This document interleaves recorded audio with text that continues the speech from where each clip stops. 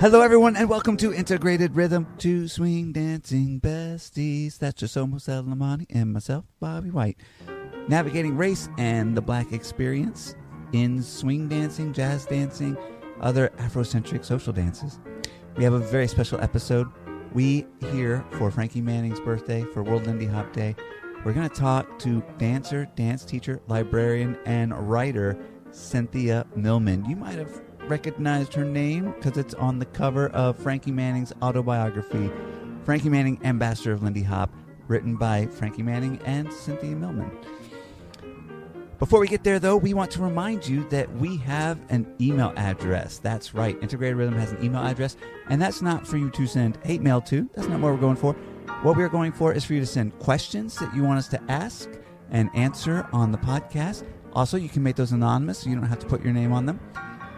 We want to hear responses to some of the questions we've asked in some of the podcasts, and in general, how you're feeling about the show. Maybe you've got some compliments, maybe you've got some critiques, maybe you've got some ideas for possible things we could do or directions that we can go in. We would love to hear them. So that address is intrhythm@gmail.com. That's intrhythm@gmail.com. Finally, this, once again, is Baron Ryan playing this music for us. That's Laurel Ryan's awesome, talented brother. You can check out this project, learn more about it at firstofitskind.net. That's firstofitskind.net. Or you can just Google Baron Ryan music, and I'm sure you can get there. All right, let's get on with the interview.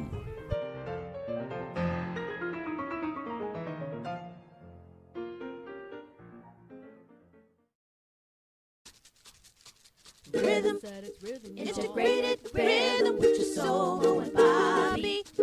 One more time. Rhythm, integrated rhythm with your soul and body. Yeah. Right, we are here with CYNTHIA MILLMAN, co-author of Frankie Manning, Ambassador of Lindy Hop. Her other co-author being Frankie Manning, Ambassador of Lindy Hop. CYNTHIA, would you tell us about the time you first met Frankie? Yes, I would be happy to. And it's a very clear memory.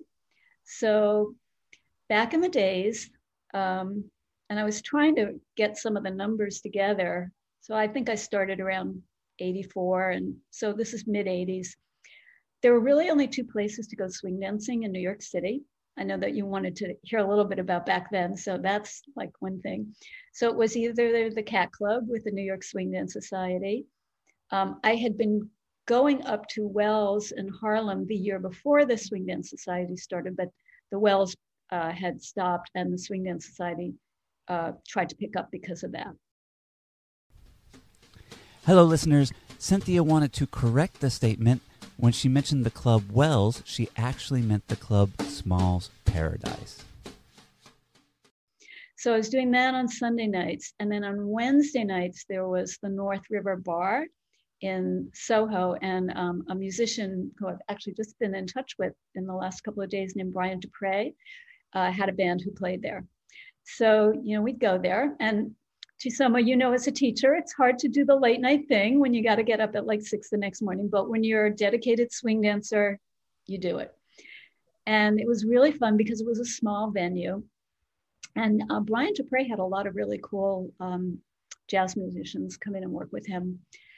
So anyway, someone who was on the board of the New York Swing Dance Society, Michael Clancy, pointed out Frankie to me and said he was one of the original Savoy Lindy Hoppers. So I had just finished like a master's degree at NYU in dance and dance education. And so there was a lot of stuff. I did a lot of, physiology, but I had one semester of dance history, and we'd had a couple of texts, not one mention of the Savoy or nothing. And I'd always sought out all different kinds of dance. I tried to experience everything when I came to New York. People were here from all over the world. So I had done a little bit of swing dancing as part of ballroom. But I really didn't, I just barely kind of had heard of the Savoy. I really didn't know very much at all. I certainly had never heard of Whitey's Lindy Hoppers. I knew the word Lindy Hop, maybe jitterbug a little bit. Anyway, so he pointed out Frankie, and I was watching him dance, and I had this really clear thought, and it was, oh, this is where it comes from. And that's because I realized that all the dancers, you know, like Judy Garland and Dean Martin and Frank Sinatra, and even Fred Astaire, as great as he was, and you know, I had been seeing their versions of this, and I realized those were like a little out of focus, and this was in perfect focus. And you know, I used to. My grandfather was actually a professional tap dancer in the early 1800s. Hello, listeners. Cynthia wanted to correct that her grandfather was dancing in the 1900s, not the 1800s.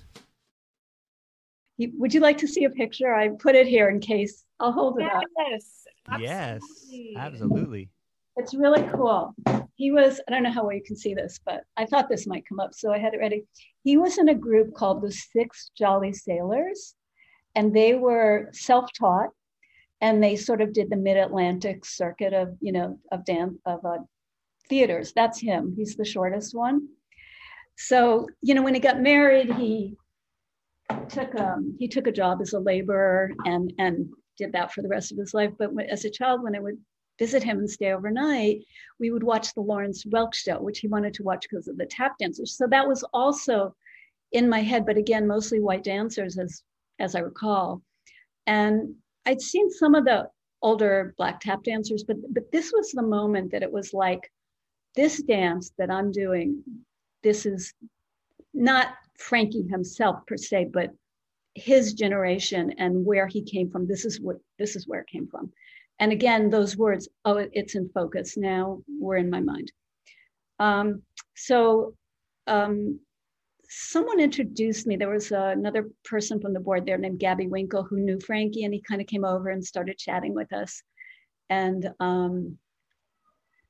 I chatted with him a little. He was very nice and friendly, and like he was to everybody. And we didn't talk about much, but just, you know, said hello a little bit.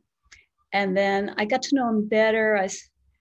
I'm trying to think of I did an article for a small newspaper about swing dancing, and I interviewed him for that.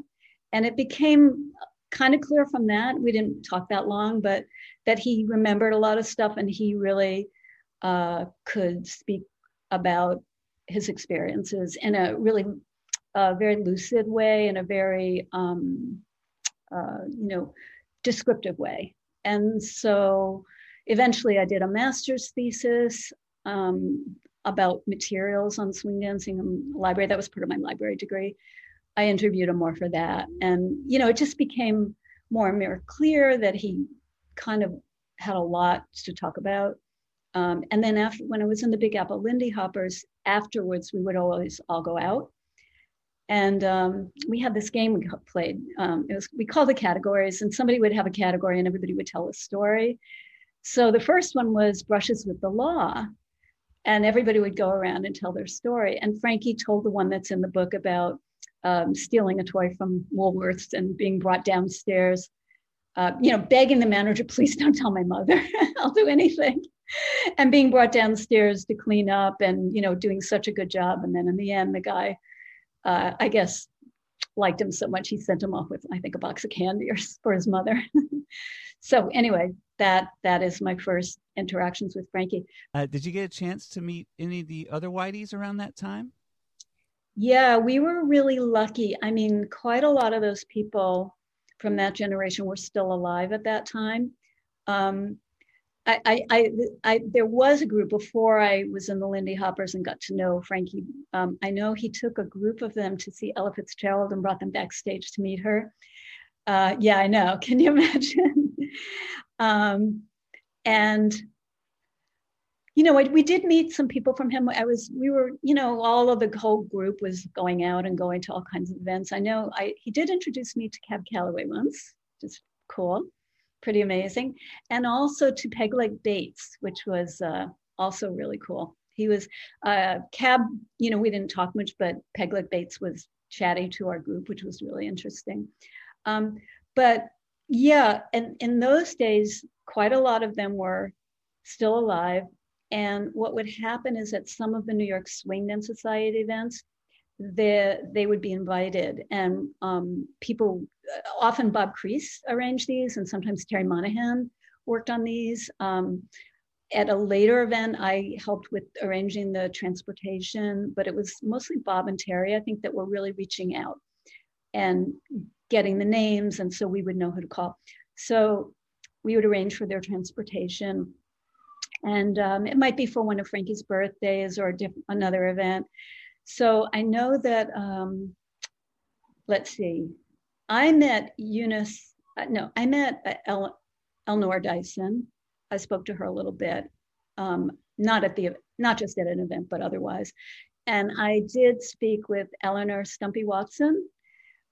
She was delightful, and I can tell you about that in a minute. But let's see, I know that Frankie's partner, one of the Kangaroo dancers, not Ann Johnson, but right now I can just look in the book. I can give you the name of the other person because she's in a picture.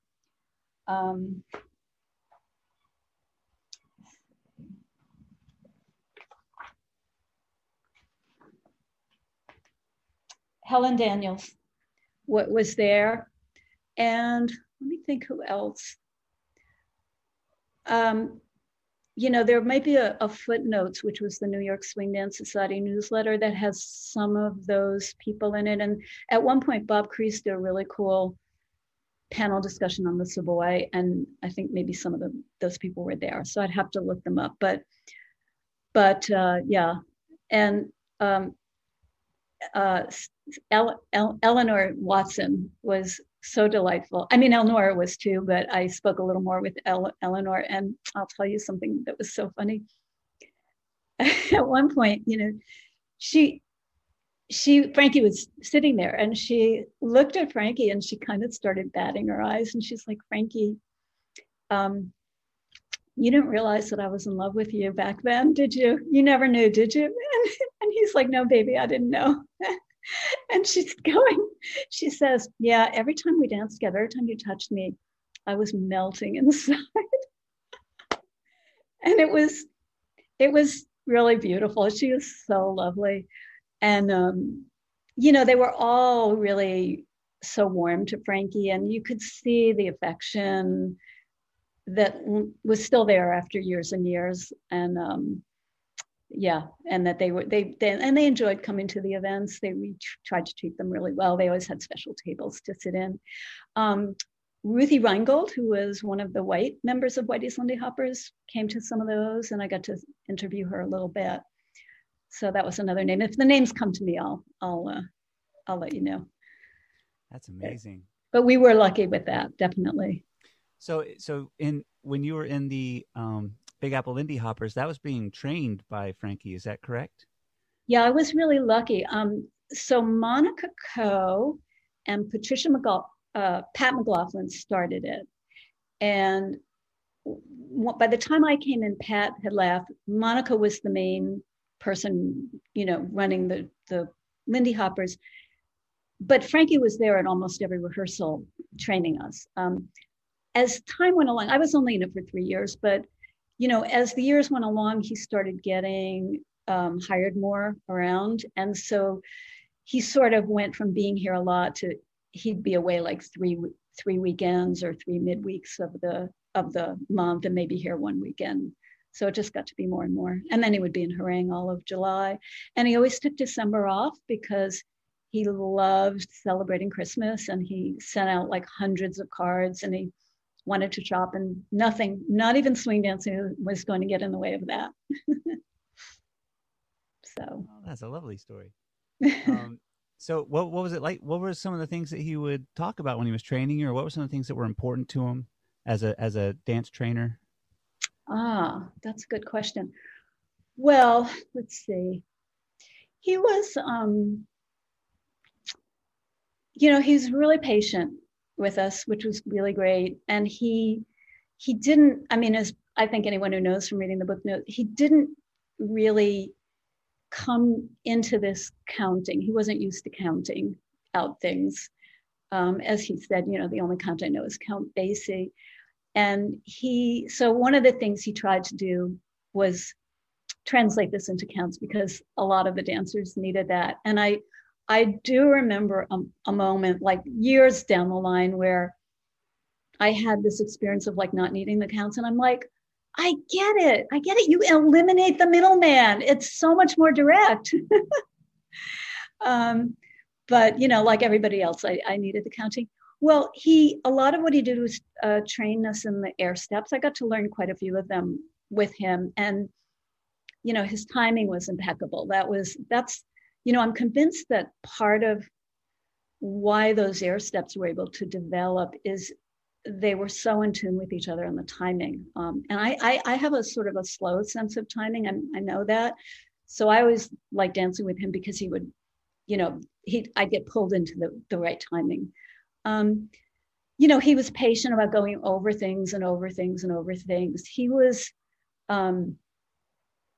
he never made you feel bad if you weren't doing it the right way. I think he really believed in that, making people feel comfortable and enjoying it, helped them dance better. And I actually remember there was one woman who was an exercise instructor who came into the group, and she had a really, a warm up. She'd put on this great music and start doing, it was like an aerobics warm up. And he was sitting there and he just jumped up and started doing it. Like he really wanted to get in on the fun of doing all these movements over and over. And so trying to think, yeah, he was, very patient with questions, and he was willing to allow personal style. He didn't, he was happy to show us what he felt like was the right style. But, he was never like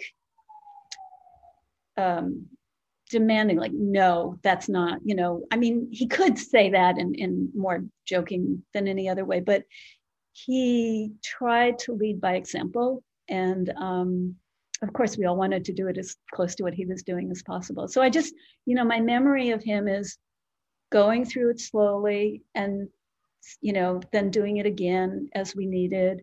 And then sort of seeing, did we want him to do it yet again, and being very patient and willing to do that. So it's really nice to work with him. And one thing that I have to say is that we sort of understood who he was and what he had done, but we didn't all really get who we were with. I mean, that developed over the years. For example, after Black and Blue came out and he won the Tony, I remember thinking, oh, that was a fluke. That's never going to happen. There's not going to be any more swing dance stuff like this coming down the pike. That was really nice that he got to do that. And then there was Play On, and there was Malcolm X, and they were swinging at the Savoy, or was it Stomping at the Savoy, the TV movie? It really picked up. I think that as we got farther away from that period, it became the vintage time people wanted to look back on. It was not recent. It became now the past more and more. So we really didn't totally understand that. And he never tried to act, the big shot. I was at the Savoy and I did this and I, traveled the world. Never. There was none of that at all. In fact, he would, at those dinners, sometimes we'd have to coax him to speak out, and we'd go around the table and they'd be like, Frankie, we haven't heard from you. Can you, tell us your story? And he would always have a really good one. It's mind-blowing, the games of categories over the years. And Frankie Manning's, all the stories that would come out of all the different categories. That's really cool. Well, sometime, when COVID's over and we meet in person, I'll tell you some of the other ones. They got increasingly bawdy, let me just say that. And he kept up with us 100%. So your stories remind me of two things. First off, Sylvia Sykes tells this great story about how she was standing next to Frankie one time, and it was like a contest or a band or something. There was something that made everyone clap to the beat of the song. And she was like, who's this person clapping so behind? like someone is way behind, and she looks over and it's Frankie, and she's like, wait a second. Oh no. Like she realized like, oh, that's where the rhythm is, not where we are. And like, Yeah. Well, was it like he was on the 2 and the 4 and they were on the 1 and the 3? I think they were on the 2 and 4s as well. They were just fast. really like, he was just swinging so far behind on the 2 and 4s that like it was noticeable that someone was clapping later than they were, even on the 2s and 4s. Yeah. You know, if a group of us was out at a, you know, a place to hear jazz or concert, like Frankie would start clapping and, you know, everybody got in on the act. He was just that, you know, his enjoyment was so infectious, and he welcomed people to be part of it with him. And it was really fun. The other thing that reminded me of is that we're currently, I know myself and a lot of other teachers are talking about like how we reconsider counting, and in what ways can we, like, how can we pull back from counting? Because, you know, like you said, like, how can we eliminate the middleman earlier in an educational part? How can we like use, because, as I had a fantastic conversation with Latasha Barnes about how swing is not a count. It's not a one specific moment in time marked by a count. And how, you know, it's a stretch and release feeling, and a stretch, like it's a feeling that has a very specific push and pull, and how much, like, yeah, how can we use counts to help put a ruler on the ground, but then as soon as possible take that ruler away.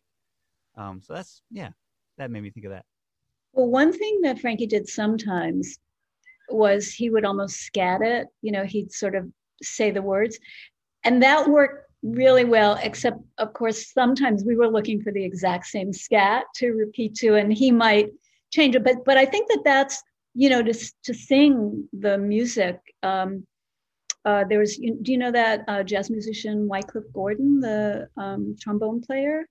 Really great. And I think he even wrote a book called Sing It First. So he teaches his students, sing what you're hearing first. And so I think by singing it, that's kind of a midway thing to do. And, you know, that might be helpful.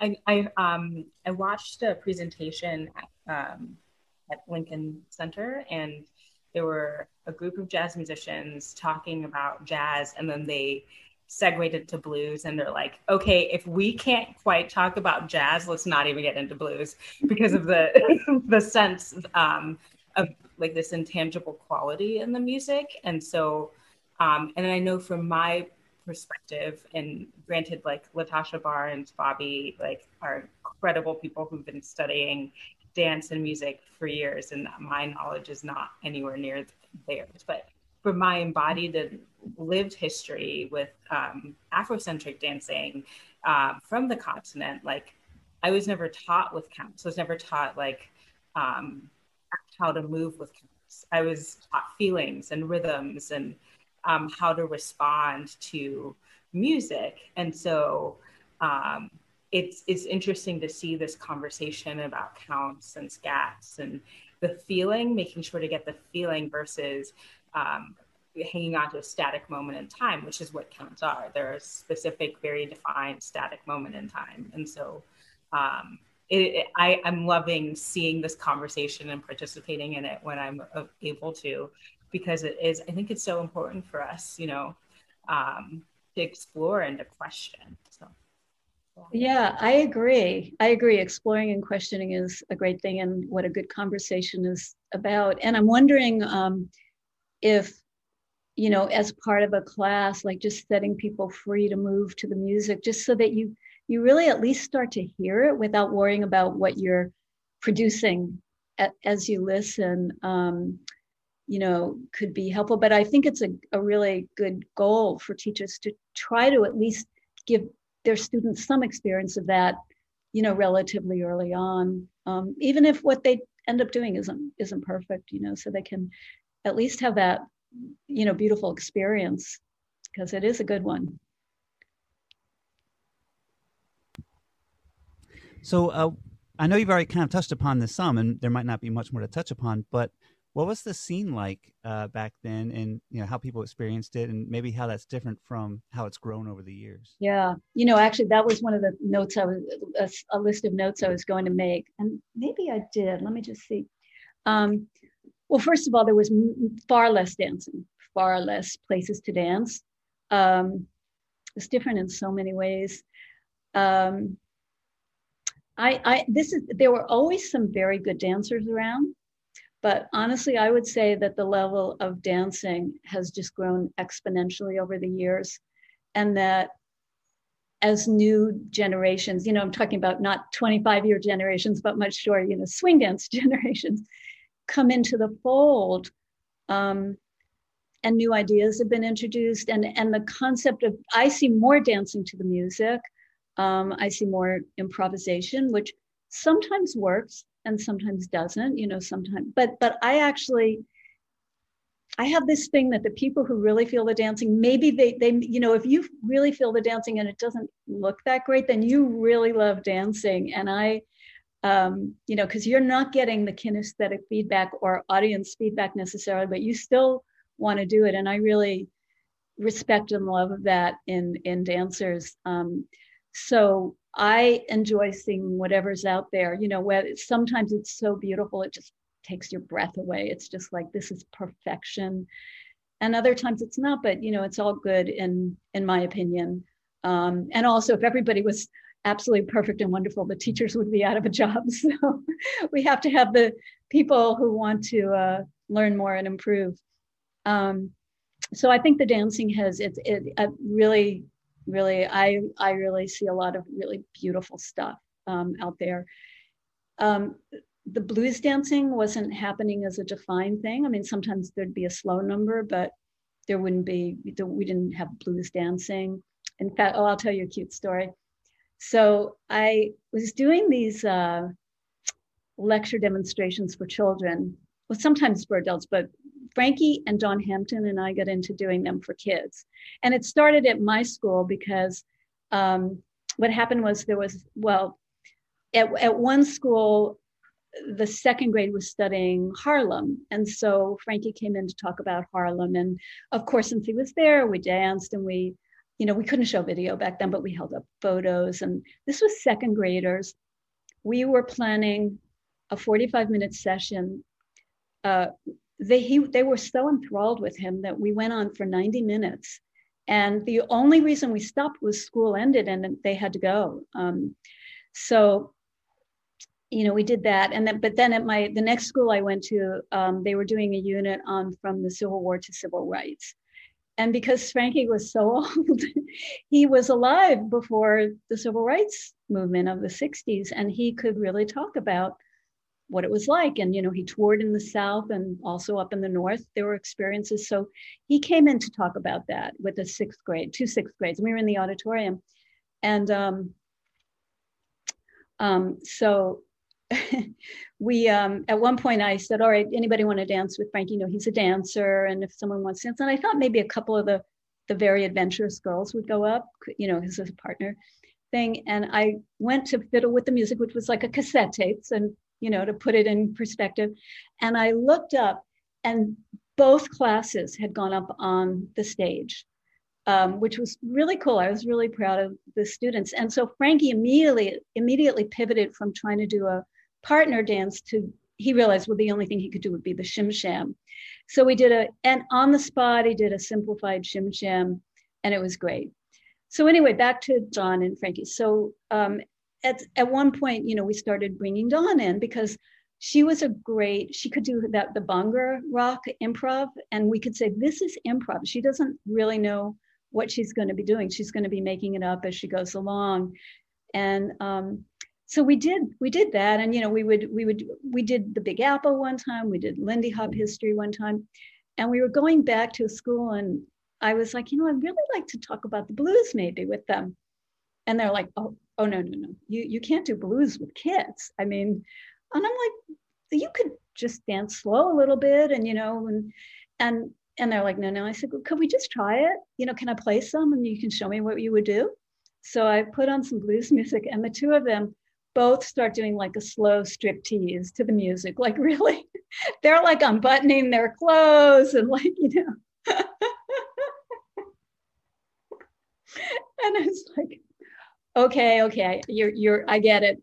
Not for kids.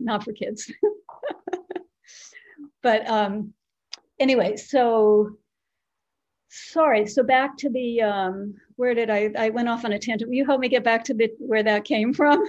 You asked about, we were talking about how it was different, how much better the dancers were. They've gotten much younger. And again, I don't want to take away, there were some real heroes back early on that I loved, you know, Margaret and Mickey and Ryan and lots of people back then. Buster Brown used to come to our dances. He was a beautiful dancer, lovely to dance with.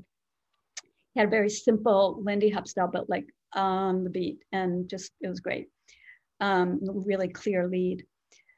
But anyway, so they're getting younger. And that Frankie started noticing that, particularly when he was going to Europe. It took a little longer, I think, in America for the dancing to come down in age. When I was, you know, in my low 30s when I started, and I was one of the youngest people there. Let's see what else. And now another big change, and there's so many more venues, it's exploded. So there's so many more venues, there's so many more schools, there's so many more teachers. Also, a lot of people it's moved a lot from things being put on by volunteers to more professional, you know, people who are making this their career, or at least part of their career. So that's a big change. Hello, listeners. Cynthia wanted to clarify in this upcoming section that when she's talking about not having internet or email, she's speaking specifically of the early 1980s in the scene. One thing that's really different, and it's hard to understand how different this was, but there was no internet when I got started. I don't think I even had email when I got started. And so the communication was only person to person. And so let's say you needed a new pair of shoes and you wanted to know where to go. You just had to ask people at a dance and hope you got an answer.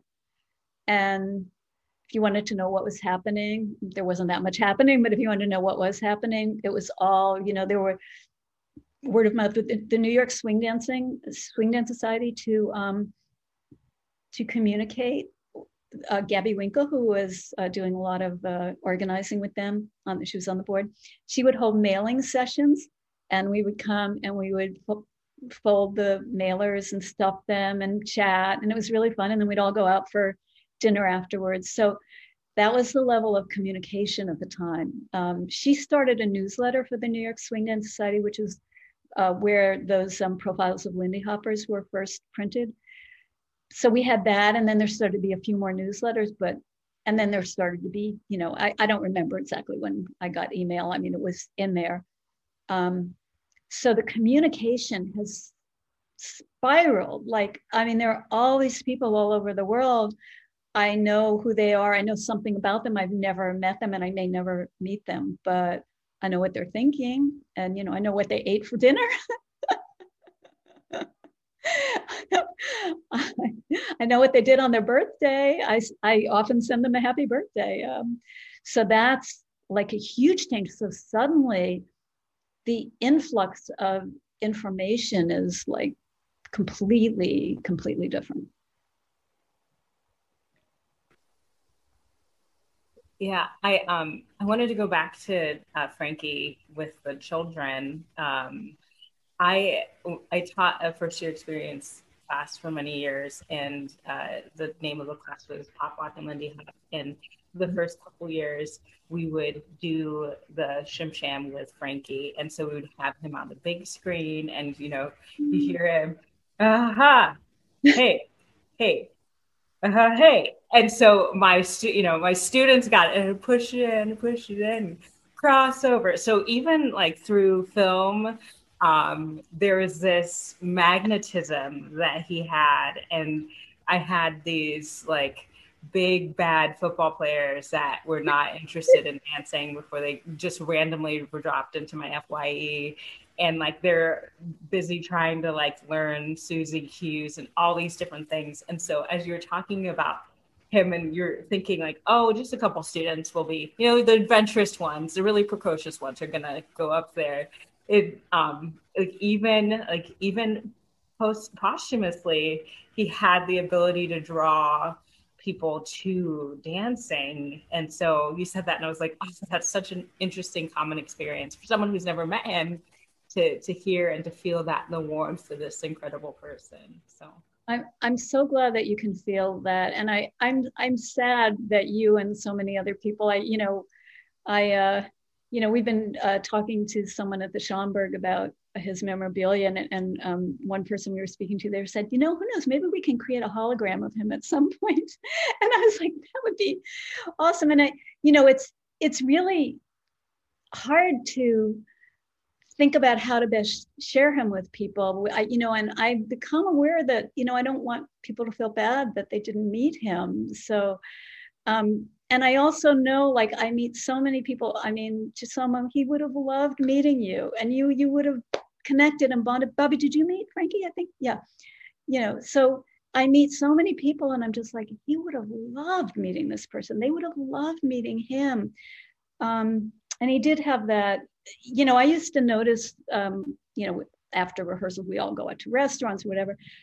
And the waiter, he would like kid around with the waiter, and the waiter would connect, and they had no idea who he was, or any interest in dancing particularly, but that would happen. And yeah, he did just have that. Actually, one time when he was at my school, this was my first year at the school that I'm at now, where I've been for 26 years. And the 8th grade was a very challenging, they were the oldest kid, very challenging 8th grade. And I didn't feel like I was managing them very well at all. So Frankie came, I think let's see, maybe they were the 6th grade that year. And then I'm getting a little lost. I mean, just, this is how memories are. It's hard to put it all together. But anyway, there was a group that I had been struggling with. So he did the presentation and he stayed for lunch afterwards in the cafeteria.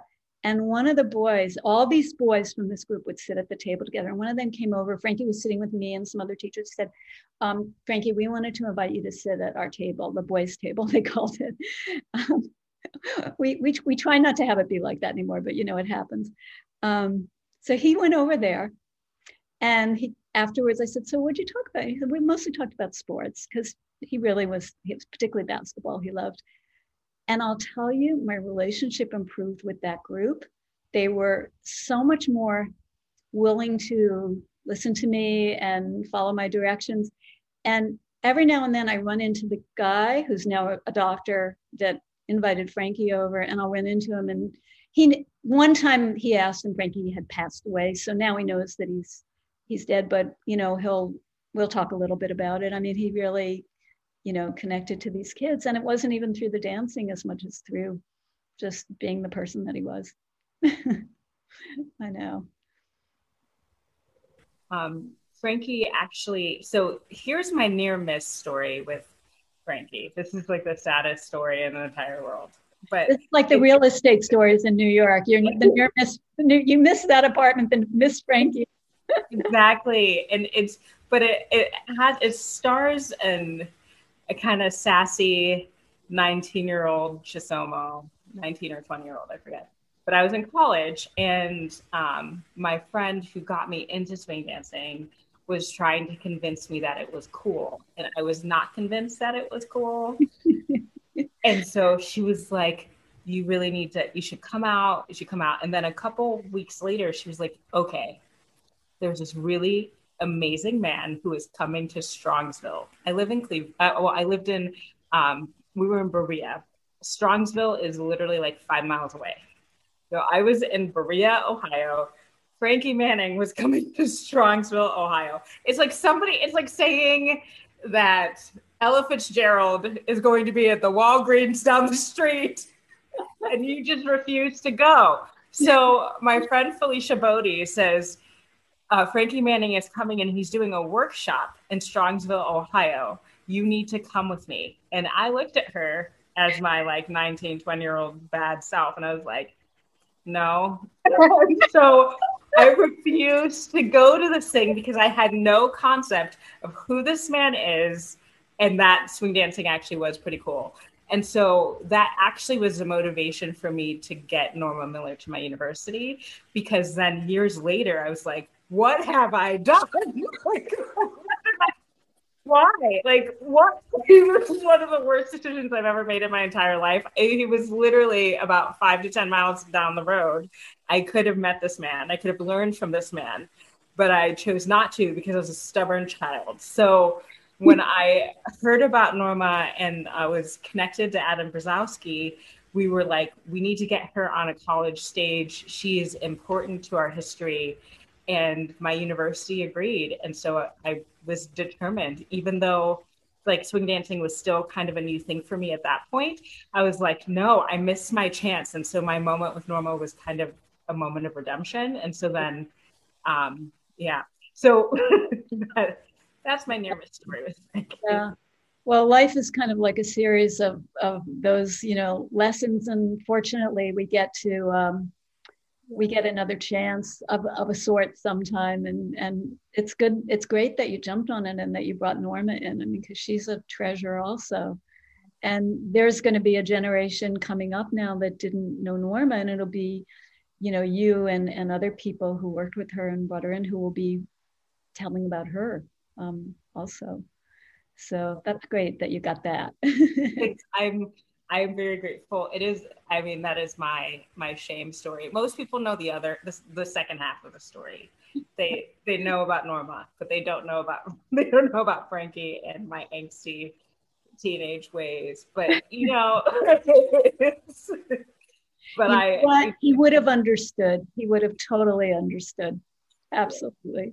Yeah, but I mean, this is the reason why it's really important for us to share stories and to remind people about these greats, you know, about these elders, about our history, you know, because I didn't know who he was. I didn't know his importance. And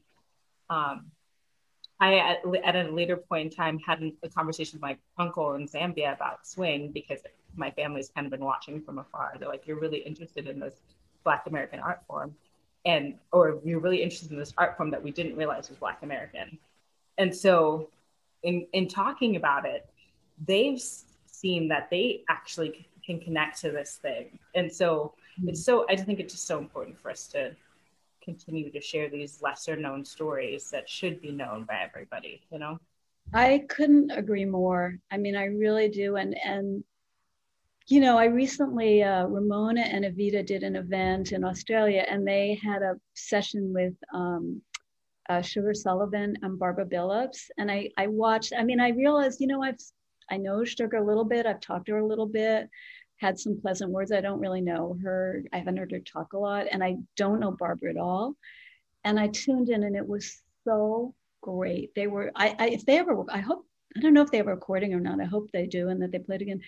They were so interesting and so funny and so sharp. I mean, at one point, there were questions, and Barbara, they were asked for advice about dancing, and Barbara was like, you know, you should find your own style, do your own thing. Don't try to be like us. And she goes, because you can't. and she meant it in a sweet way. You know, she was, but it was such a great moment. And, you know, Sunny Allen, Amani, Collective Voices for Change did a really nice program with, let's see, who was that? That was Mickey, Amani, and Darlene Gist, who I just love. She's such a beautiful person.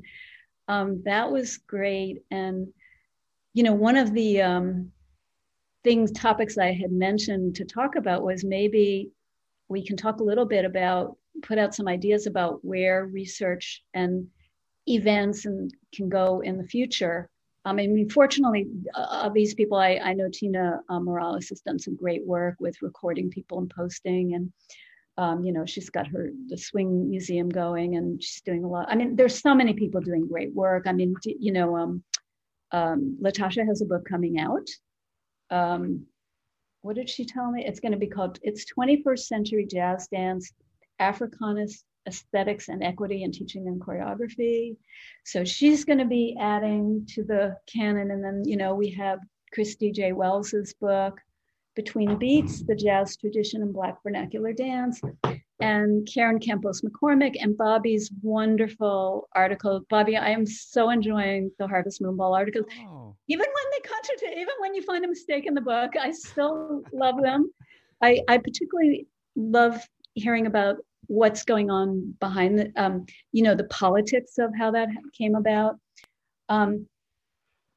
Lana Turner and Julia are actually working on it was going to be just a little film for Frankie's birthday, and then they realized they've got too much to just knock it off. So they're going to do something on the clubs and the spaces in Harlem. Ooh. And it's going to be, they're discovering a lot of new information. And, both of them have such a deep level of information. I mean, that's going to be amazing. And, there's just so much going on.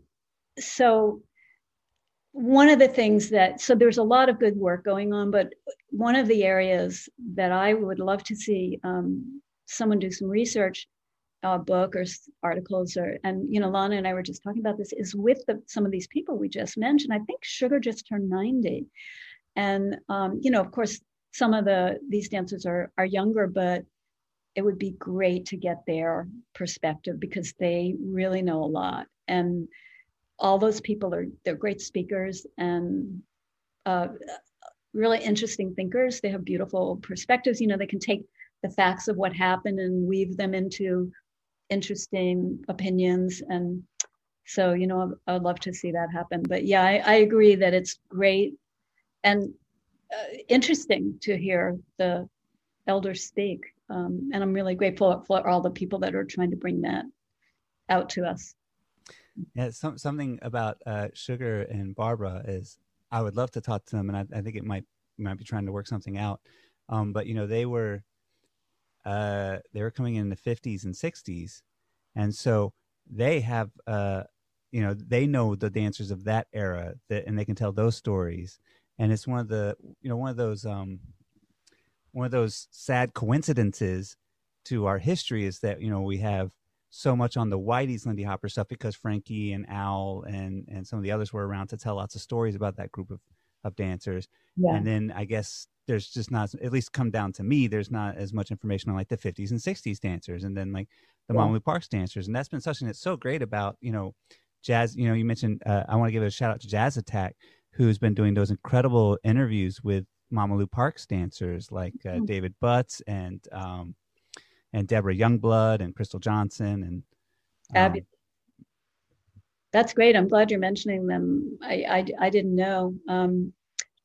Yeah, maybe we can share some of these. Oh yeah, absolutely. And for those of you listening, you can go to YouTube and type in Jazz Attacks, and all their interviews should be on YouTube. Oh, cool. That's really great to know. Barbara told another story that I think, fits in with our topic for today that was so great. Somebody asked her, when was the last time you saw Frankie at the Savoy? And she said, well, he came up and I guess it was the late 50s, mid to late 50s. And she said a whole bunch of women made a circle around him. So he did a round robin dance with them. And I was like, that fits, that they still knew who he was and they still wanted to dance with him, which is so sweet. I missed Al Mims, and Chisomo, you you divulged your near miss, so I'm going to share mine. So I was just getting a taste of swing dancing and ballroom dancing, and I was dating this guy who we had fun just dancing on our own, to rock and roll music, but he didn't feel like he was a dancer. And I really, really, really wanted him to come dancing with me and try partner dancing with me. And finally he agreed. And this was when Sandra Cameron's dance studio was the only studio that I knew of at the time that had swing and or dancing. She was on West 20th Street. And to get Kevin to go, the last day he was like resisting, so we went to a bar, then we went to a movie, then we went to another bar. And by then he was ready to walk in. So we walked in And I don't know if I just didn't look up the schedule. I'm not sure why this happened. All this trying to remember things helps me understand what it must have been like for Frankie. But we walked in, somebody was in a big, tall, like cowboy hat, like a really big, tall one doing, a line dance, a cowboy line dance. And Kevin was just like, get me out of here. And after I got into swing dancing and we were broken up, but we were friends, and I showed him some of the stuff. And he was like, oh, if we had walked in on any of these guys, I would have taken that class in a second. And so Al Mins was teaching at Sandra Cameron's, and because I didn't work it out and figure out how to make this happen, I missed him. And then he was by the time I got back in, I guess when we broke up, I was when I kind of went to more swing dancing. He had passed away by then, but anyway, I know. For just a moment, I thought you were going to say that the guy in the cowboy hat was Al Mins. For just a second, my brain went there. That would be a good story. Whoever it was a great dance. I mean, I really love all kinds of dances. I would have been happy to do that. I've never met a dance I didn't like, I don't think. But it wasn't Kevin's thing. That would be a good story. You heard enough, and now it's time for the break. We here at Integrated Rhythm, along with Cynthia Millman, would love for you to consider donating some money to 2 important organizations / 3 important organizations, the first of which is the Black Lindy Hoppers Fund. The Black Lindy Hoppers Fund is a new independent program initiated by the Frankie Manning Foundation, one of the other places you can donate to, and it's supported by the Houston Swing Dance Society. Championed by Black leadership of the Lindy Hop community, its mission is to provide assistance to established and developing dancers, musicians, researchers, and community builders endeavoring to be of greater service to the community members of African and African diasporic heritage. It's a fantastic organization. You can check out more information at blacklindyhoppersfund.org. That's blacklindyhoppersfund.org. By the way, Julia Loving and Latasha Barnes, 2 of our guests on Integrated Rhythm, are on the board of the Black Lindy Hoppers Fund. So you can hear their stories and then help contribute to that organization. The other organization you can donate to is the Collective Voices for Change. This is another Lindy Hop jazz dance oriented organization. Collective Voices for Change is an international initiative committed to building a new and equitable social fabric in the jazz dance community. They are not affiliated with any political party or political organization. Their vision is to help transform the current dance scene into a respectful and appreciative environment for everyone to enjoy. Check them out on Facebook, Collective Voices for Change. That will get you information on the group, how you can help donate to them, and all the amazing projects that they do that you can help take part in. We here at Integrated Rhythm love supporting Black businesses. You know this. And so when Cynthia Millman told us the Black businesses she wanted us to make sure to support, aside from Black Lindy Hoppers Fund, aside from Collective Voices for Change, she also mentioned, oh yes, the Red Rooster in Harlem. First words out of her mouth, Red Rooster in Harlem. What is this? Well, it's an incredible soul food restaurant in Harlem, which means you're going to have to go to Harlem to support it. Oh, well, you get to come to New York, you get to go to the Mecca of Lindy Hop in Harlem, you get to see that beautiful neighborhood, and you get to have some incredible soul food. Also, if you're a vegetarian, you may want to look up the vegetarian soul food restaurants in Harlem. There are some. Now, if you don't know the history of soul food, down and dirty, here we go. As you know, the Great Migration happened in the early 1900s. Tons and tons and tons of Black Americans, unfortunately, were forced through intimidation and horrible living situations and all sorts of nasty stuff.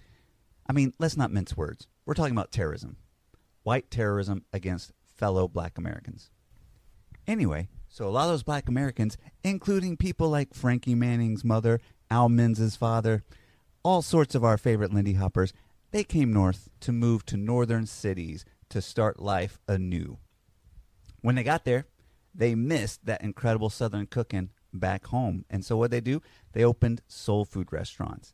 And so that's why to this day, if you go to northern cities, a lot of times they'll have some really incredible soul food restaurants, Black-owned businesses cooking in the southern tradition.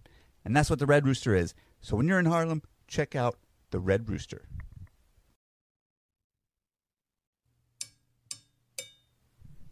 Hey everybody, this is Bobby White from Integrated Rhythm. We're here to ask you to please consider donating to the podcast.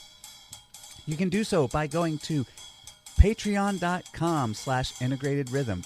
You can do so by Venmoing at Bobby Swungover. And make sure to put a little IR in the note so we make sure it goes to the right people. You can also do so by PayPaling at BobbyWhite3. And once again, putting a little IR in the window there. Doing so will help us keep this podcast going, and we love doing it, and we hope you love it too. If you can't afford to donate at this time because times are rough, we totally understand. We don't want you to put yourselves out. We want you to keep enjoying the podcast for free. However, if you have a little bit of pocket change in your pocket, we would greatly, greatly, greatly appreciate it. Thanks and have a great day. The break is over. Now it's back to the show. Well, this is a great segue into, what made you decide to do the Frankie book, and what was that process like? Okay. So it was a series of steps that led to it. I was hearing more and more about his stories from being in the Big Apple Lindy Hoppers. So I started to realize there's a lot going on here. And I was always drawn to the people that were around the beginning of dances. I had, I just was always, even in modern dance, I was interested in those people. I'm kind of, one of my little bragging points is, what's his name? I went to Jacob's Pillow the last year that the founder, and right now I'm blanking on his name, but he was an early pioneer of modern dance. The last year he was alive and then he taught there. So, I was starting to see that Frankie had a lot to talk about. And it sort of got to a point where I just got obsessed with the history of this dance. Like every aspect, I was interested in the early dances and the jazz age, and I wanted to know more about swing dancing, and I was interested in learning more about Harlem and the war, and just the jazz dance, jazz steps and tap dancing, and just, all the tangential areas were becoming fascinating to me. So that was one thing. So then I did that article, then I did that master's thesis, and, I started to be writing about dancing a little bit, and starting to think about how do you put it into words. Now let's see. Oh, I know. So then I got injured doing an air step. I hurt my knee, and I put off getting the surgery for a good year. And so I wasn't dancing for a year. It was a very sad year for me. I really loved just, in that early phase where we're just so crazy about it. And I went home every night and cried for a year because I couldn't dance. It was really devastating. And then I had the surgery, and I could dance again afterwards, but not quite as well. But I got back into, I was back in the Lindy Hoppers for a bit.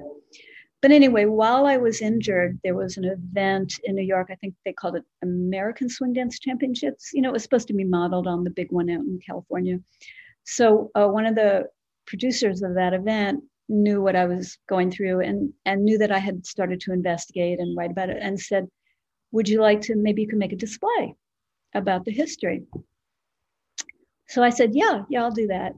And I went crazy with it. I mean, I wish I had meant to try to pull some pictures out to show you or something, but I ended up we sort of did it in the lobby outside the big ballroom, and we had these, big panels. So there was one Precursors, the Savoy, Whitey's Lindy Hoppers. I can't remember what else, but, I had and I just, at that point, I was just Xeroxing things and cutting them out. I Xeroxed, all the Life magazine things and whatever. I think maybe Frankie lent me some stuff even back then. And then Ernie Smith, who was, really did a lot to get swing dancing out to the crowd that was coming together in New York, because he was collecting film. He was collecting jazz dance on film, and he collected tap dancers. He collected eccentric dancers on film, and he collected some Lindy Hop. And you might know that these 3 reels, there are 3 reels of his stuff, and it's available in the Smithsonian, and I think you can arrange to get like a working copy, and I think that last I heard, I don't know.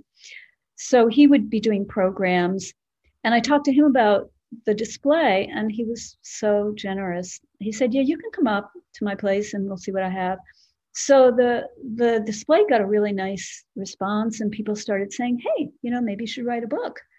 And I went to Ernie and said, this is what people are saying. Like, would you want to do it together? And he said, yeah, maybe, yeah, let's talk about it. So we had a bunch of meetings on it. And at that point, the book would have been about all of swing dancing. Little did I know what I was getting into. So anyway, we had a bunch of discussions and they went really well and they were very clarifying. And then after a while, Ernie said, he was I guess in his 60s, maybe 70s, I'm not sure. He's like, I don't have that much free time and I really want to paint. That is where my passion is right now. So I'm going to focus on that. So I was like, okay, I'll try to do this on my own. And then it didn't take long to realize, no, I cannot possibly do this, because it was going to be on swing dancing, but with a focus on Frankie's part of the story because he was available. And then what happened was I realized I had to limit it, or I think they say in academia, delimit the topic, you had to bring it down to something manageable. So brought it down to Frankie. And I'm not sure when in that process I heard that Norma was doing a book, but at some point we realized she was doing a book, and so that would cover her perspective.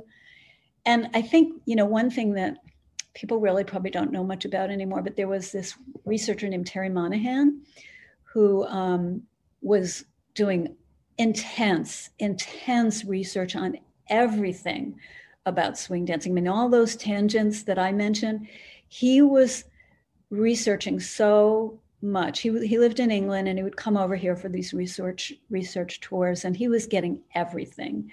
And I don't know if he, this would be maybe easy to figure out if we look at the dates. He either interviewed Mo Gale or maybe Mo Gale's son or something like that. I mean, he was getting around to all the original dancers that were alive. So I felt, I knew he started around the same time. So it was like, all right, I'll focus on Frankie. Norma's doing her thing, and he'll do that.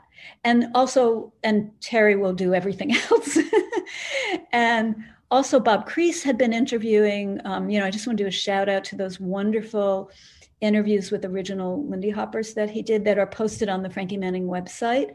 And thanks to Bobby, they were sort of buried down in our blog. Even I had a hard time. I scanned them, I posted them, and I did an introductory interview with Bob. Even I had trouble finding it. So we brought it up to the top, and now it's much easier to find. So Bob was doing that. So there were, various people doing research around. So sadly, very, very sadly, Terry died. Frankie's book came out a little before, and I think he was getting ready to start to really put it together. And he did some great articles in the meantime. And when I was thinking about this interview, I was like, I should really see if we can get those articles, if we can get permission from his daughter to post them, because they were really good. He was a really deep thinker, really just looking at everything from every which way. He was extremely helpful and generous to me on the book. We would do long distance phone. In those days, you had to pay for the long distance phone calls. So, that was part of the expense, was my long phone calls with Terry. And, I always like to tell about, there were two things that I really remember that he did. One time he offered me some information. It might've been a photo or an article. I don't remember. And it was really new. Like, I didn't know about it. It was really a new discovery. And I was so touched, but because I thought his book would be coming out, I said, that is so nice of you, but you found this, you should really bring it out. And thank you, but I wouldn't feel right. You should bring it out. And then another time, when I would, the first chapter I tried to put together was the Australia chapter, and that's mostly because Frankie had more material on that in the albums that he loaned me. After he passed away and I got to see some of the other memorabilia that was stored at home that he may not he may not even have realized he still had that. There was, some other stuff, but, and there were a lot of articles where it would say like Tuesday, May 25th or something, but it didn't say the year. And since they were there between 38 and 39, half of 38, half of 39, I was really trying to establish a chronology. So I had created my own, there were a few articles where I could tell what year it was. So I took those and I created a calendar for 1938 and 1939, and I could plug everything into that. So I was telling Terry about that, and he said, well, there's something called a perpetual calendar, and it'll give you every year, and all you have to do is know, what day Tuesday was, what number of the month Tuesday was, and you'll be able to tell the year. And it was like, oh my God, it was one of the best things ever. I really remember it as a highlight of the research process, and I'll tell you the other one in a minute. But anyway, so he passed away, and his daughter, I know, was planning, or perhaps still is planning, to try to bring the book out.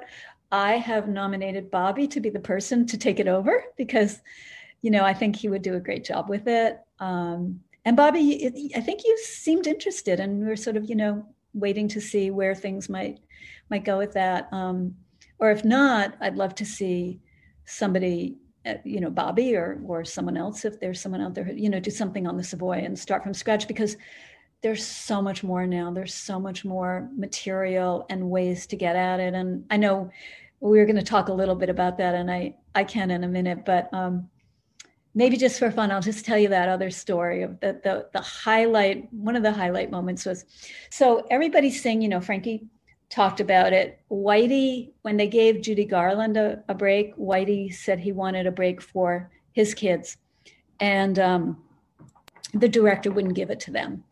And Whitey told his dancers to sit down and take a break. And they were so pissed, they took the scene out. And it was going to be them going to this little, Whitey had sort of rented out what used to be a laundromat as a club. It was right near the Savoy for the kids to hang out in. And they were going to go there, and instead they went somewhere else. So in the movie. So I don't know how I found her, but I found this librarian at the Library for the Academy of Motion Picture Arts and Sciences. So anything where there's film, you might get something if you contact her and can give her the name. She's amazing. And she helped, I know, she helped a lot with helping me figure out where to get rights for pictures. But anyway, one day she emails and she said, I found 4 pictures from Everybody Sings. And she sent 4 photographs, one of which is in the book. We put the one without Frankie in the book because it had Judy Garland, but there was another one where Whitey's there. Frankie talks about Whitey was there, and there's others with Frankie and other dancers. And it was just like, oh my God, it was one of the happiest, highest moments. When something that you think is gone forever appears, it was just so great. Gosh, we're going all over the place.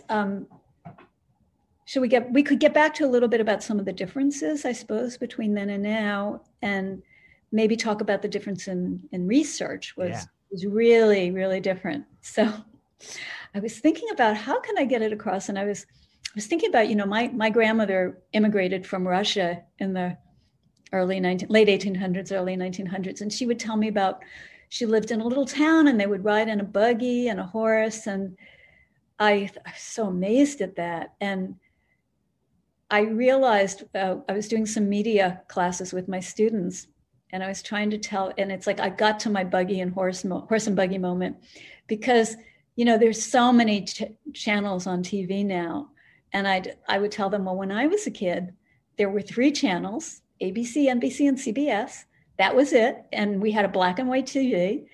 And on Saturday morning, after you watched the cartoons, there was golf or some grown-up movie, or maybe football, nothing that I could watch. And so we always went out and played on Saturday, or if it was raining, we would read, because there was nothing else to do. So I was trying how to get across to swing dancers what it was like. So in the back of the book, I did the math on this. I was doing the research about 25 to 15 years ago. We started in 93 and we submitted the manuscript in 2006. So, the start of it was really a long time ago. So in the back of the book, there's this list of swing dance websites, swing dancing around the world. So not only would that be completely unnecessary now, but in those days, I couldn't even get some of those addresses by going online and typing in anything. I actually had to email many of the teachers in the dance camps or call them and say, could you give me your website address? Because I can't find it. Because there was, there just wasn't the search engine power then that we have now. So just to give you an example, another example is to watch the Harvest Moon Ball videos. It's so brilliant the way Bobby slows them down and enlarges them. In those days, the only way, that I could see them was to go up to the dance collection at Lincoln Center, the Performing Arts Library, and I would request these videos. And a librarian would come and put the video on, and she would say, you can play it once, but don't rewind it. You can't watch it more than once. So I would play it once, trying to grab everything. And of course it's at full speed. And sometimes, I'm kind of a rule follower. I follow the rules usually, but sometimes if I thought nobody was looking, I would rewind it and watch it one more time, but that's all I dared. And towards the end, I may have, and I don't remember which one. I mean, they're in the catalog of the dance collection. I mean, at one point I looked up and I think they were the later, maybe 37 and on, I'm not sure. So that gives you some idea. The Daily News did not open their archive at that point. I'm not sure when they did. And if it happened while I was still doing the book with Frankie, I'm not sure when, but Terry Monahan had tried really, he was all over that, trying to get in there and he couldn't. So also, so there was very little internet searching. I had to do a lot on microfiche, and I used to suffer pretty badly from motion sickness. So I actually would get nauseous looking at the microfiche scrolling by. So I could only go a few at a time, and then I'd have to stop, and then I could go a few more, and then I'd get the article, and then, it really slowed the research down. I actually got nauseous. I got motion sickness at, the Rainbow Room used to be open to the public and you could go there and dance, and they have a turning floor. So it didn't happen. I went, 3 or 4 times. It only happened once, but I got motion sickness and I couldn't go on the dance floor to dance. So I guess that gives you some idea of what the research was like back then. It was, I think, it would be a very different experience now. And I love seeing what people are able to do. And it's so much more fun. For me, I have not done a ton of research. People like Bobby and you, Chisomo, and lots of other people who are way beyond me in terms of their knowledge of the whole picture. But when I do, boy, just go on YouTube and hit a few buttons and you're looking at the clip. I mean, there was no YouTube. That didn't exist. So the only way I got a copy of Helsa Poppin' that I could watch over and over was one night Sylvia Sykes was visiting New York and I put her up. I let her stay with me, and her little house gift was a copy of Helsa Poppin'. So that was nice. I didn't even have a VCR when I started swing dancing, but I got one, and then I could, watch. I got it because of swing dancing, and I could watch that video. So be happy that you're doing your research now, not then. Yeah, I remember, dear listeners, I have been in contact off and on with Cynthia to help run ideas by her and run material by her and stuff. And the fact that we are able today to go through the Daily News archives with just like a really cheap subscription, considering how much, copies cost, and like going to the library and spending hours looking through microfiche, it's a pale fee in comparison to spend like $60 on a subscription for a year to the Daily News archives. And how, you can, it's incredible to think that like, oh, I can type in Frankie Manning and it can show me all the hundreds of articles that this newspaper archives has with these. And, so to be able to go through all the data news archives, and that's where like, so much of those, like the really like the little nitty gritty details, and something that we constantly say in the articles when we mention, so it looked like Norma was mistaken about this or Frankie was mistaken about this. What they were mistaken about were these, like, whether or not they got third place in 1939 at the Harvest Moon Ball, like stuff that, like, I can't tell you what contests I've done, even the ones I have trophies for. Sometimes it would be really hard for me just to tell you right now what those were for and what time and what placements. And so, yes, I salute so much Cynthia's and the research that she had to be able to pull off in that time.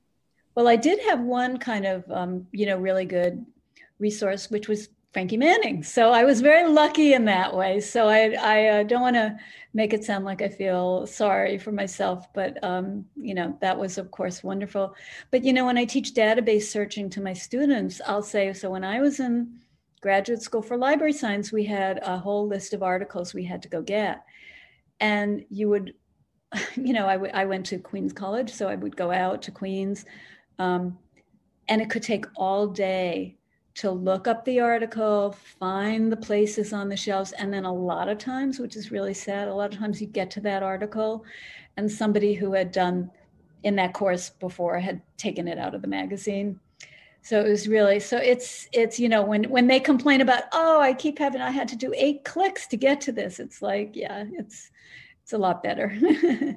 But anyway, yeah, no, it was a joy to work with Frankie. And, he knew that he couldn't always remember, and he would be like really trying. And,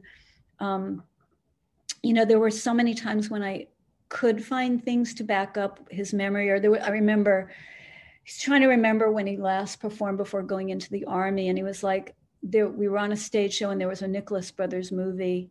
And I was able to find the movie. This was maybe towards later in the process. So I was able to find the movie. And by that we could, and, I said, is this the movie? He's like, yeah. So that we were able to date it exactly. So sometimes, those things happen. Terry was very helpful with that kind of thing. There was a guy, Donald Gardner, who was just a swing dancer, who was enthusiastic, who helped a lot with research. And Bob Crease was incredibly helpful. Bob had done these extensive interview with Frankie, and I think he did with Norma. I was trying to research that before, but I ran out of time. He did those for the Smithsonian, so that was a great resource. So, there were a lot of resources, but another problem was, for a little while I had some sort of access to the New York Times archives, from the beginning. So I found some stuff that way, but it would print out so tiny. All the interactions between devices was much wonkier back then. So it would be so tiny I could barely read it, and I didn't know how to. Because at some points, I think they were putting out photographs of it wasn't text, it wasn't electronic text. So anyway, it was a very intellectually stimulating process. Frankie was, a great thinker, and he was lots of fun and really, really interesting, but also just really good. He was a really good conversationalist. He would listen to you a lot. He didn't ever dominate the conversation. And, he was very patient with me, kind of nitpicking away at the details. He didn't think people would be interested in that. So that was a little, we had some disagreements about how deep into details to go. He would say, look, there's a few people who would be interested in this stuff, but most people are not going to be interested. They're just not going to care about all these details. And I'd be like, I honestly wasn't sure that I was right until the book came out and people did appreciate that. All through the book, we were never sure. And I was sort of like, it might be one of these things where I really misjudged. But somewhere in the middle of all this, Yehudi came out. Yehudi started as this forum, and it connected dancers in a way we had never been connected before. There was no Facebook yet, and it was kind of revolutionary. And I remember there were a couple of discussions. There was one about what the follower does on count 5. And it went on for pages and pages and pages and pages. And in those days, it was the paper was all, strung together. And I would print it out and I would show it to Frankie and I'd say, I think these people are into detail, actually. Like, look at this discussion about 1 second in a swing out, 1 beat of a swing out that goes on and on. And he was so funny. He would, he had this big overcoat in the winter and it had like inside pockets, and he'd look at it and he wouldn't say anything. He'd take it, he'd fold it up, put it in his pocket. And over time, between that and Judy Pritchett was also very, very helpful, very helpful. She knew about some of these discussions, and she was really helpful about encouraging Frankie to share details. And there were some dancers that I talked to that helped me think about how to approach him. And like, at one point I said, if you go to a movie, do you want I know he didn't, there were some stories that he felt unhappy about and he wasn't sure about sharing them. Most notably, the time that the musician that he last performed with, who wouldn't play his music. And it turned out it was the last time he ever performed with the Congaroos. So it was the last time he performed for decades. And they went out and they couldn't really do the show. The guy, they just didn't show him the respect of being a professional dancer. And we actually went to an event. That person was there. I didn't know the story at the time. I'm like, can you introduce me? Can you introduce us? And he didn't say anything, but it never materialized. That just never happened. And I learned later why. I mean, he still, he was not somebody to hold a grudge at all. And he didn't speak ever in a really angry way about it, but that mattered very much to him, what happened to the professional group that he was with. One thing that I think also is kind of a revelation to people about the book is when we got the contract, we were given a word count of 94,000. So I had no idea what that meant. And I just had no idea if it was going to come out to be 40,000 or 140,000. Like, I had no idea. I'd never written a book before. So, and I didn't know how long each chapter would be. So as it went along, I would keep track of the word count they gave me a mathematical formula for counting words based on the pages. So I don't think it was just like 250 words per page. It was a little different than that. So based on that, by the time I got towards the end, we were within the count. But then either maybe I learned about word count, the tool, or they told me about it. I mean, I think it was there, I just didn't know. So we did the word count and it came out to 120,000. And, what happens is, if you have a, an, or the, that doesn't take up much space when you're calculating based on how many pages. But in word count, that counts the same as, supercalifragilisticexpialidocious. So they're both a word. And so we had to really cut it down. And I did it by pruning a lot. I was very enamored of Frankie's language and, always would, if he would say something, the same thing in several ways, I would always put it in there. But, we had to sort of prune it down a little bit and got it down to about 110,000. And then I just said to the publisher, we can't cut it down anymore. We don't know how to, because we conceived this at a certain level of detail and we'd have to cut the detail out of some places and leave it, we'd have to make a decision on everything. And Jackie Malone, who's my hero, who did Jackie Malone of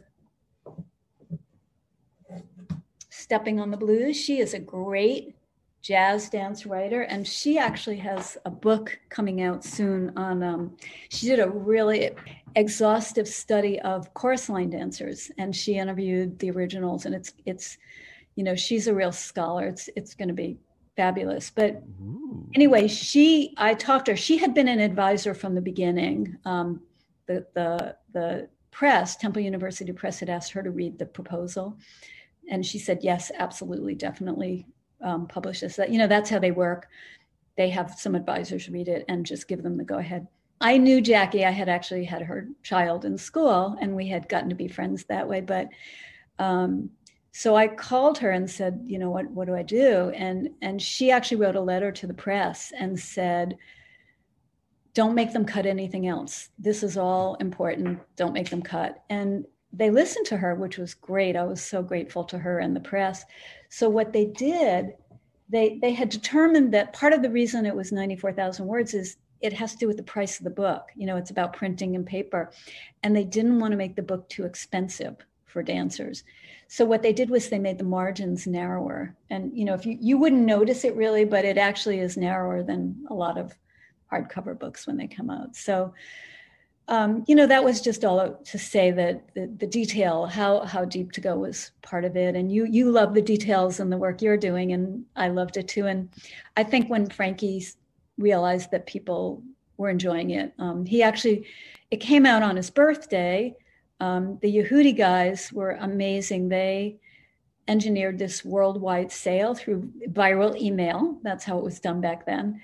And we actually got up to number 6 on Amazon, but that happened after I went to bed and nobody had a screenshot. So we say number 7, but it was, out in California, which was amazing. I mean, it was amazing for one day, just for one day. So it came out then, and people were reading it. We had heard from the pre-readers all along that it captured Frankie's voice, and it was his voice. So that was the best thing. But he called up from Haring. He said people, are really enjoying it, and they like all the detail. So I was so relieved, because I thought I'll have to bear that forever if that didn't, if people were like, oh God, we don't want to know all this stuff. In fact, I read online somebody complained that we didn't put in more about the post office. And somebody else said there wasn't enough about the revival, which was absolutely true. We had run out of space by then. And I just was like, Frankie, just go over what you remember, the most important parts. And I was thinking maybe I'll do a book later on it, or somebody can, because that's all much more documented. So anyway. Well, I know that, like you said, I'm so thankful for the details in the book. I a lot of times joke, and it's not very much of a joke from the truth, that, if people ask a question on swing dance history to me just because they equate me with swing dance history, 70% of the time I just go into the book and look it up in the index and then tell them what the book says. Because, he covers not just his own story, but so many, what he could remember of all the other stories around him. And I appreciate it so much that you put in all that detail, that you went through all that work, because he was not just telling his story, he was telling the story of his generation in Lindy Hop. That makes me so happy to hear that you feel like that. I think, he was always very generous about talking about other people, and also, he really realized this was a social dance, not just a dance, it was a social dance. And there were so many people who were part of that story, and that he was nothing, without them. And I think the same is so true now. I mean, if you don't have the people who put on the events, we have nothing. And if you don't have the teachers, how are we learning? And without the musicians, we have nothing to dance to. And without the new research coming up, we don't learn anything new. And he really had that view. And, when he would go around and do talks and he would come back, I would always say, tell me the questions people asked you.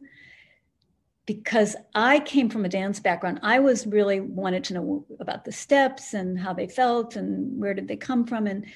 And he, for one thing, a lot of people wanted to hear more about the music. So my appreciation for the music came later and from dancing to it.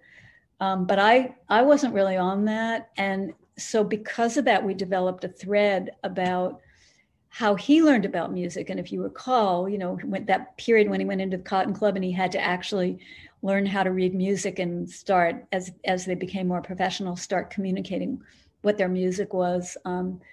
So, that's all because people wanted that. So, I appreciated his going around and all the great questions that people would ask. And the fact that people enjoyed sitting and listening to him speak really helped with that. So, and, but I really, we never wanted it to be the only story.